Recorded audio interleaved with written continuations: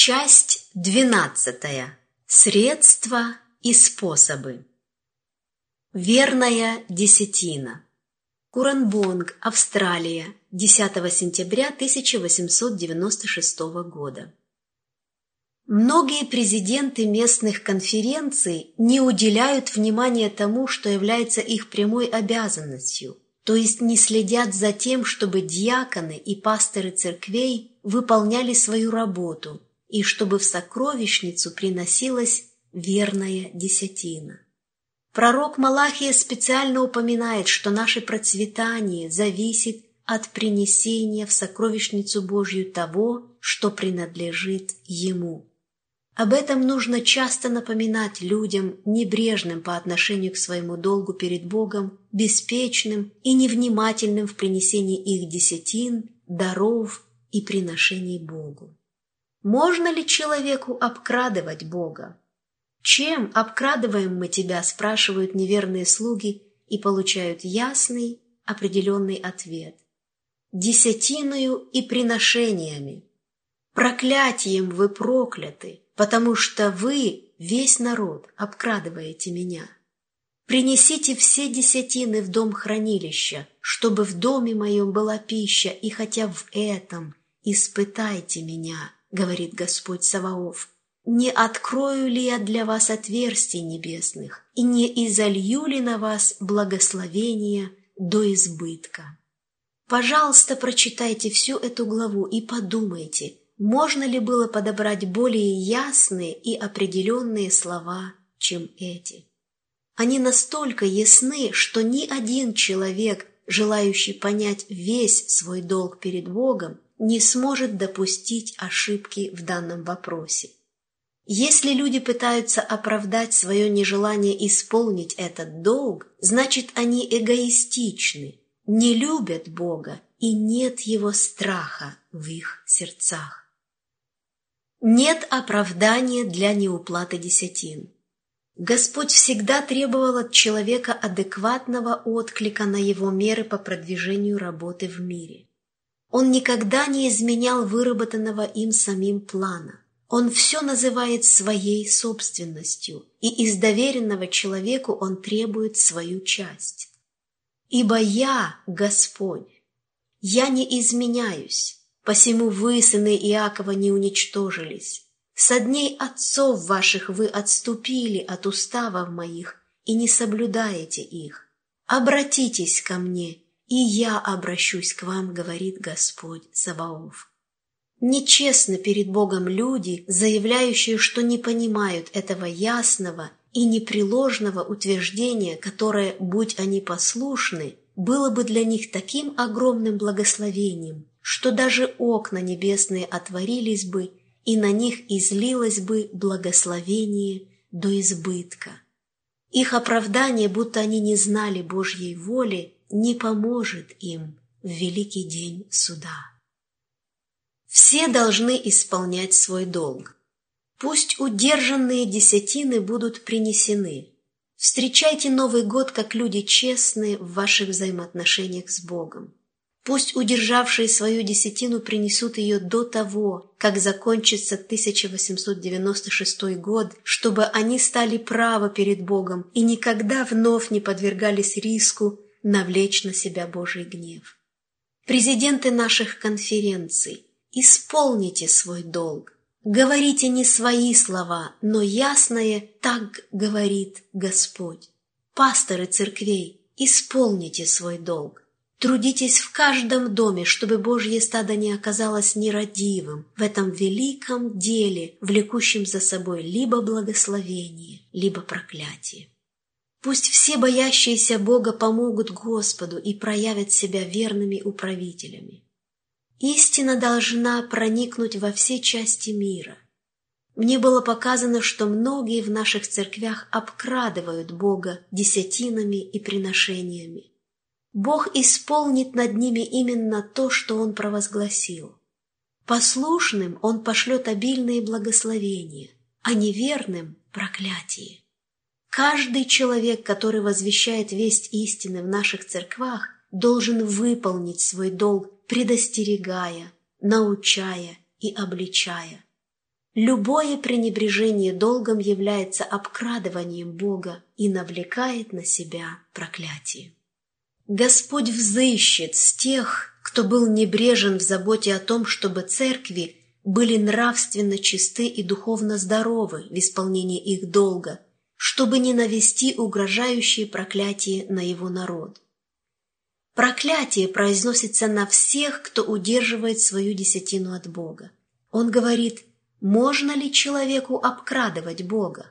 А вы обкрадываете меня. Скажете: чем обкрадываем мы тебя? Десятиною и приношениями. Проклятием вы прокляты, потому что вы, весь народ, обкрадываете меня.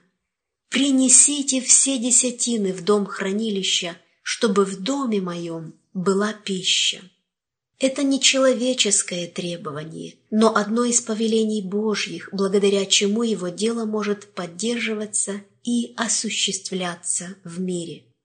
«Обратитесь ко мне, — говорит Господь Саваоф, — и я обращусь к вам». Люди, желающие исполнять волю Божью, ясно показаны в этой главе. Нет оправдания тем, кто не платит Господу десятины и приношения. Господь щедро наделяет нас своими дарами. Он так возлюбил мир, что отдал Сына Своего Единородного, дабы всякий верующий в Него не погиб, но имел жизнь вечную. Всякое благословение исходит через Иисуса Христа. Неужели мы не пробудимся и не выполним свой долг перед Богом, от которого зависит наша жизнь, здоровье, благословение на наши урожаи и поля, наш скот, стада и виноградники?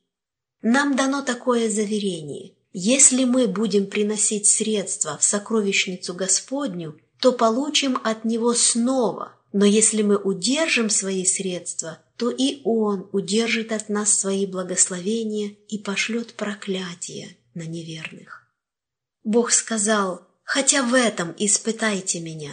Не открою ли я для вас отверстий небесных и не изолью ли на вас благословения до избытка?» Какой замечательный дар содержится в обещанном благословении, и Он преподносит его нам. Можно ли осмеливаться обкрадывать Бога десятиною и приношением, имея такое обетование? «Я для вас запрещу пожирающим истреблять у вас плоды земные, и виноградная лоза на поле у вас не лишится плодов своих, говорит Господь Саваоф.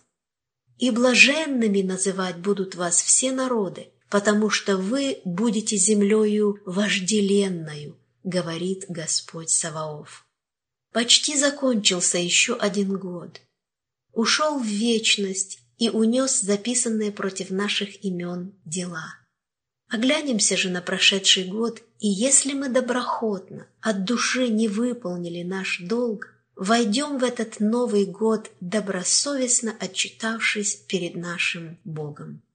Для дальнейшего изучения «Свидетельства для церкви», том 8, страницы 381 по 413, том 4, страницы 462 по 476, том 5, страницы 148 по 157, 267 по 272, 281 по 285, том 6, страницы 135 и 215.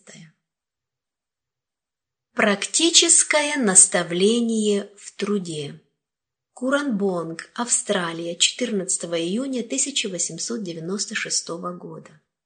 Дорогой брат и сестра, в прошлую пятницу я беседовала с вами относительно ваших методов работы. Рядом с нами стоял небесный ангел, и я хотела записать каждое произнесенное им слово, но боялась, что не смогу. Вы сказали: «Я хочу знать свои обязанности. Я не чувствую удовлетворения от результатов своей работы».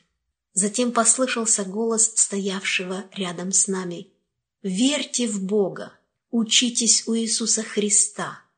Когда вы возвещаете святые истины Божьего Слова, постоянно возвеличивайте Христа. Вам очень нужно усвоить метод проповедования Христа. Когда вы учите людей, раскрывайте лишь несколько жизненно важных вопросов и сосредоточьтесь на этих вопросах.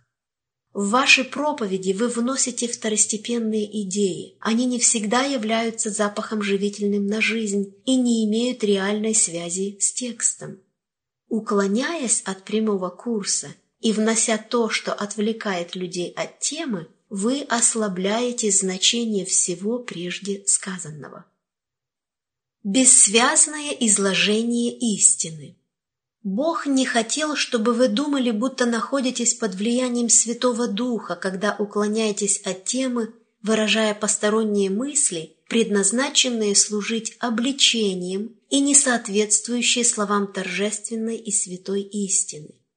Поступая так, вы теряете направление и ослабляете значение того, что полезно для научения, обличения и наставления в праведности. Вы сводите на нет много драгоценных идей, смешивая их с другими истинами, пришедшими вам на ум, но не относящимися к теме. Тому, что далеко от рассматриваемой вами темы, не должно быть места в ваших проповедях. В этом мире есть сердца, громко взывающие к живому Богу. Но беспомощная человеческая природа питается некачественной пищей. Проповеди в церквах не удовлетворяют жаждущие, алчущие души. В них нет той божественной силы, которая воздействует на разум и воспламеняет сердце.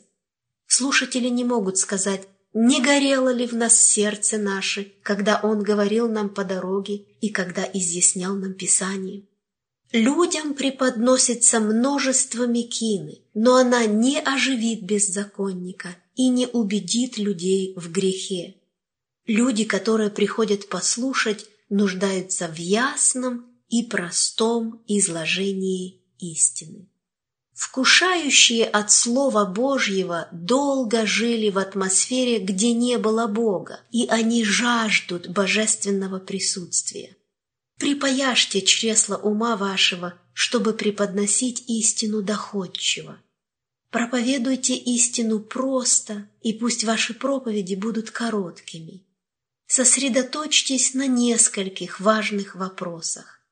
Каждый момент сознавайте, что должно быть присутствие Святого Духа, поскольку Он может сделать то, что вы не в состоянии сделать.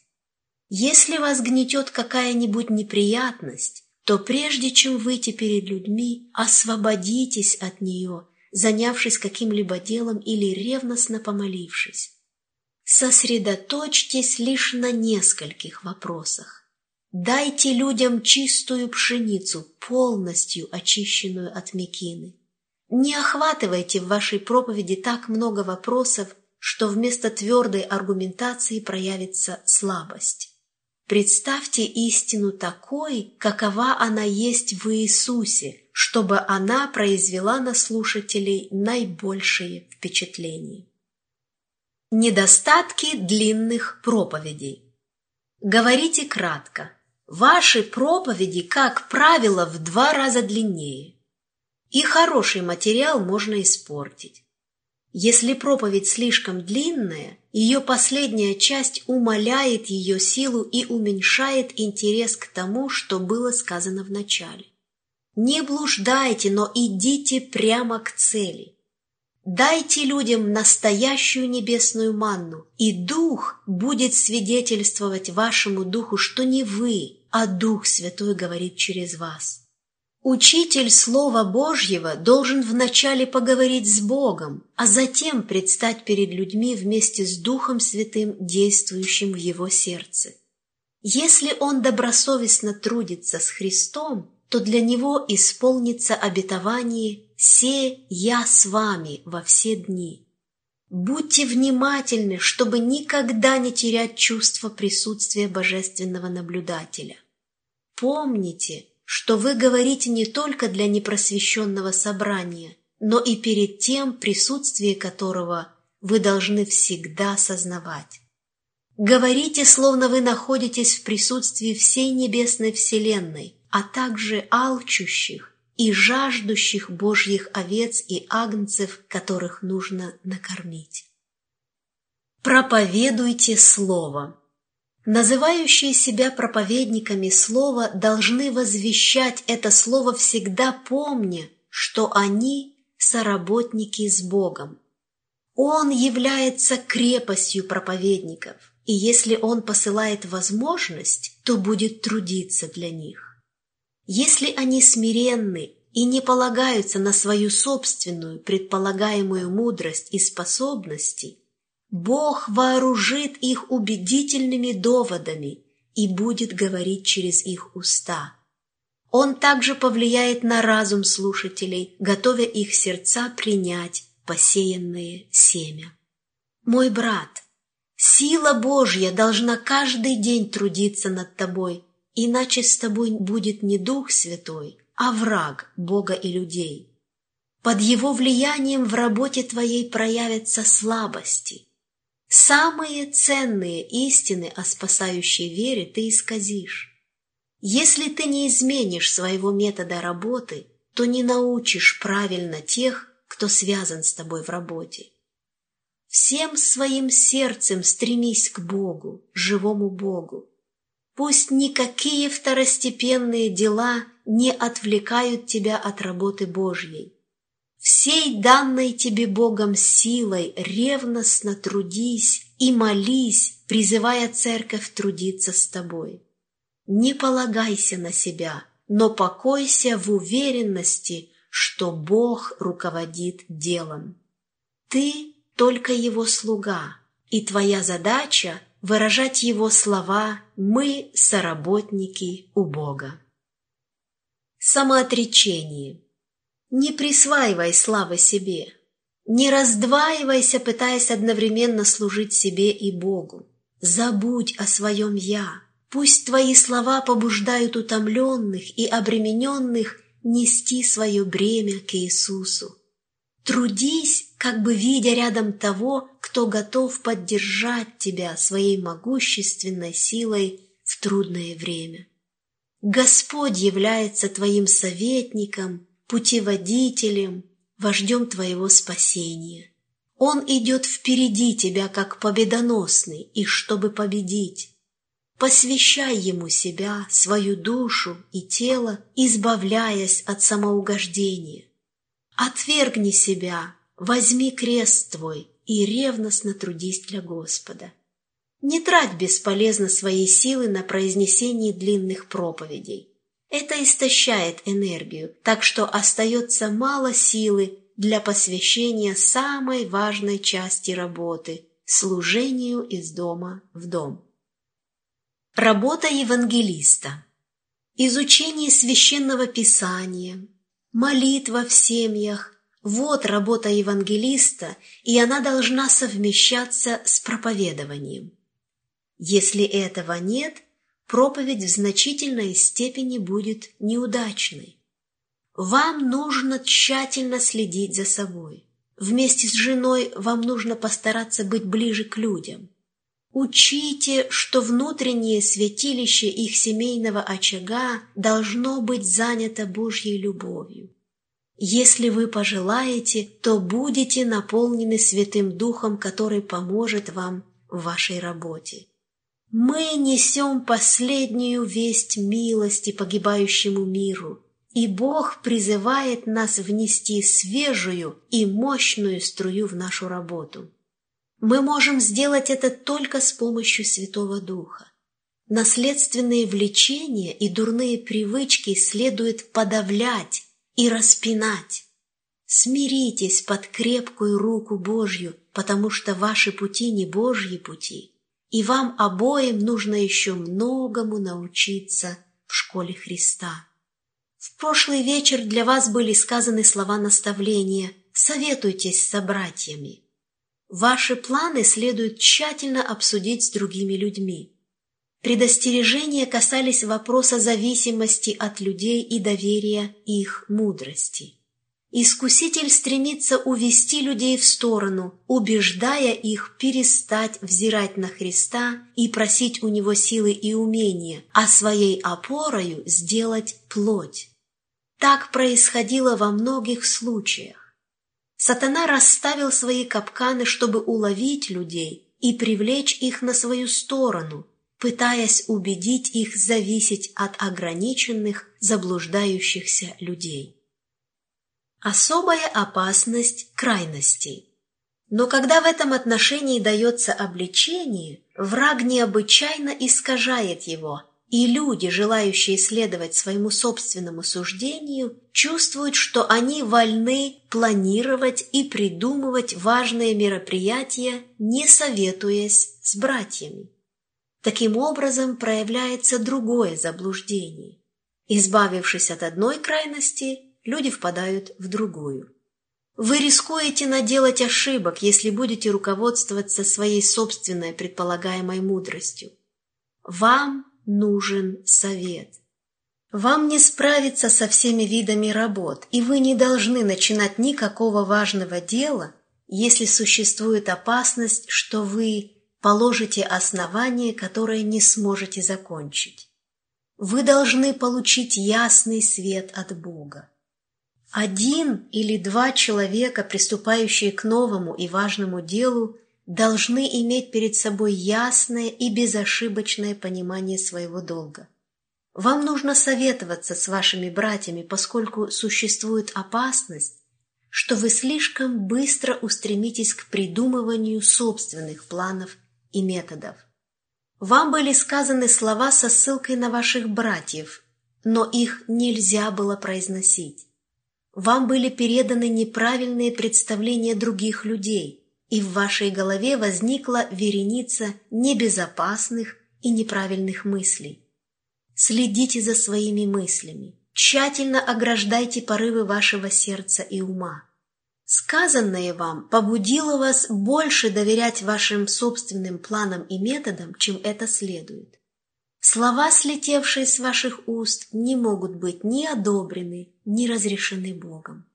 Бодрствуйте, дабы когда придет время, и вам будет необходимо доказать, что вы друг, и дать дружеский совет, вы не оказались не готовыми. Важно советоваться с братьями. Вы не должны игнорировать какие бы то ни было советы. Ваш долг – советоваться с вашими братьями. Это может задеть вашу гордость, но смиренный ум, наученный Святым Духом, прислушается к совету и удалит всякую самоуверенность. Когда дается совет, противоречащий вашим личным желаниям, вы не должны считать, что у вас достаточно собственной мудрости, чтобы давать советы другим, или что вы можете позволить себе пренебречь данным советом. Где бы вы ни трудились, необходимо сочетать ваши усилия с усилиями работников, знающих свое дело. Вы лишь часть единого целого, и вам не под силу успешно провести серию собраний самостоятельно, но вы можете участвовать в деле вместе с собратьями. Вам это может показаться унизительным, но вы ошибаетесь. Ибо Бог посылает разнообразные дары, и Он желает, чтобы эти дары соединялись в совершенной гармонии. Вам необходимо понять, насколько опасно рассматривать вопросы лишь с вашей точки зрения и глядеть на них лишь вашими глазами, используя собственную интуицию. Хорошо было бы откровенно обсудить свои планы с братьями, чтобы узнать их мнение. Обстоятельства могут оказывать на вас настолько сильное давление, что вы не сможете им дать объективную оценку. Представьте ваши планы на тщательное совместное обсуждение и с ревностной молитвой вручите ваше дело тому, кто знает все. Советуйтесь вместе. Не разрешайте внутренним нашептыванием вашего ума или ума других закрывать дверь вашего сердца для совета слуг Господа. 9 августа 1896 года. Я пишу вам об этом, потому что это важный вопрос, влекущий за собой серьезные последствия, которые повлияют на будущую работу в других местах. Брат Н не нуждается в вашей похвале. Он и так высокого мнения о своих способностях, которые он выпячивает, унижая других. Он не сознает, что стремится к превосходству. Он не готов взять на себя ответственность служителя Евангелия, потому что ему нужен кроткий и сокрушенный дух. Ему следует продолжать вести библейские чтения, и когда братья увидят, что он способен стать проповедником Евангелия, это проявится. Вам нужна осторожность. Служение книгонож. Я не понимаю, почему работа книгонож не находится на подобающем ей высоком уровне, являясь работой, совершаемой для Господа. Книгоноши могут знакомиться с людьми, молиться с ними, вникать в их нужды. Согласно свету, посланному мне Богом, на книгонож возложена огромная ответственность. Они должны приступать к своей работе, если готовы объяснять Священное Писание, и ничего не должно связывать им руки. Если бы они доверились Господу и путешествовали с места на место, их окружали бы ангелы, внушая им слова, несущие свет, надежду и ободрение многим душам. Если бы не работа книгонож, многие никогда не услышали бы истину. Литературный евангелист должен брать с собой книги, брошюры и трактаты, чтобы подарить их нуждающимся. Таким образом, многие семьи можно познакомить с истиной.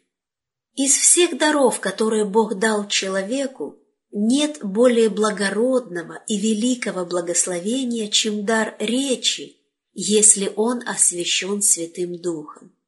Языком мы убеждаем, им мы возносим молитву и хвалу Богу, и им же мы сообщаем драгоценные мысли о любви Искупителя. Совершая свою работу, книгоноша может сеять семена истины, освещая светом Слова Божьего многие сердца. Это не унижает служителя Евангелия. Я искренне надеюсь, что ни у кого не возникнет впечатление, будто продавать книги из дома в дом унизительно для служителя Евангелия. Послушайте свидетельства апостола Павла. Вы знаете, как я с первого дня, в который пришел в Асию, все время был с вами, работая Господу со всяким смиренномудрием и многими слезами, среди искушений, приключавшихся мне по злоумышлениям иудеев. Как я не пропустил ничего полезного, о чем вам не проповедовал бы, и чему не учил бы вас всенародно и по домам, возвещая иудеям и еллинам покаяние пред Богом и веру в Господа нашего Иисуса Христа. Красноречивый апостол Павел, которому Бог открылся удивительным образом, ходил из дома в дом смиренно, со многими слезами и среди различных искушений. Самое драгоценное служение.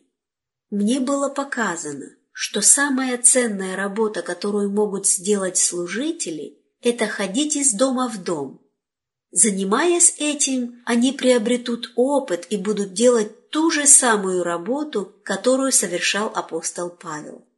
Я привожу выдержку из призыва, обращенного к нашим братьям относительно распространения по домам нашей периодической литературы и книг. Труд книгонож является важным участком работы. Разумный, богобоязненный, любящий истину книгоноша занимает положение, равное положению служителя Евангелия. Так может ли книгоноша позволить себе поступать более эгоистично, чем рукоположенный служитель? Может ли он быть неверным принципам миссионерской работы и продавать только самые дешевые и самые легкие для перевозки книги, игнорируя возможность дать людям книги, содержащие больший свет? И все это только потому, что таким образом он может заработать больше денег для себя. Работа книгонож – это миссионерская работа, и на это дело надо смотреть с миссионерской точки зрения. Эгоистичные принципы, любовь к высокому положению не должны даже именоваться у нас. Мысль о превосходстве никогда не должна приходить нам в голову. Для дальнейшего изучения служители Евангелия, страницы 14, 16, 19, 29 по 39 и 249 по 274. Проповедь предназначена не для развлечения. Некоторые служители пользуются таким стилем проповедования, который не оказывает доброго влияния. Они привыкли вставлять в свои проповеди забавные истории. Слушатели оказываются под впечатлением, не являющимся запахом живительным на жизнь. Служители не должны вставлять в свои проповеди развлекательные истории. Людям нужна качественная пища, полностью освобожденная от мекины. «Проповедуй слово» – вот повеление апостола Павла Тимофею. Это поручение относится также и к нам.